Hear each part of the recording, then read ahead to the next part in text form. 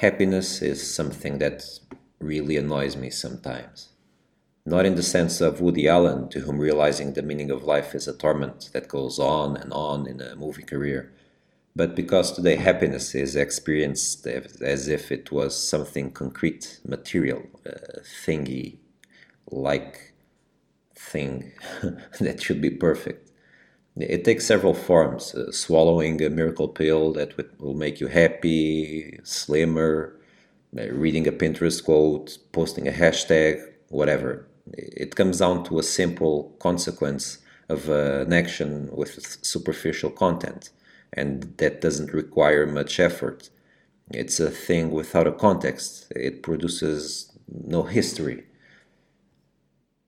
And every day I'm bombarded with publicity to buy this happiness. And it really annoys me to be harassed to buy this fake happiness because it is a perverted product. It may seem a paradox as a psychologist, but I really support happiness, just not this kind.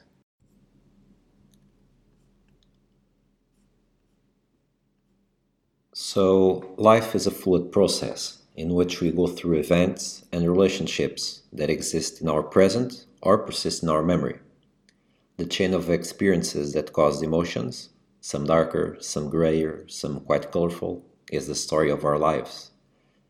So, when we ask ourselves if we are happy, we can answer, yes, I'm happy.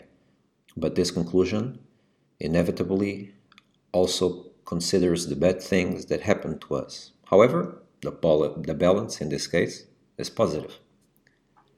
The problem with this thingy happiness is that it's a product that depends on a superficial experience without a relevant context and has to be perfect without frustrations, inconvenient feelings, or have effort. Although it is a beautiful theory, it has a limit. It's the limit of reality.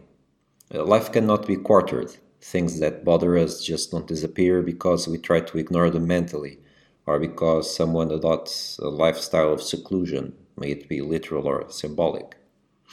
It's important not to forget that a glass half empty is also a glass half full. It's half full and half empty at the same time. And in life, we are condemned to live situations that remind us that we are people with limits and that we can't control everything with our will or actions. People we admire don't know everything, nor they can fully protect us from what scares us.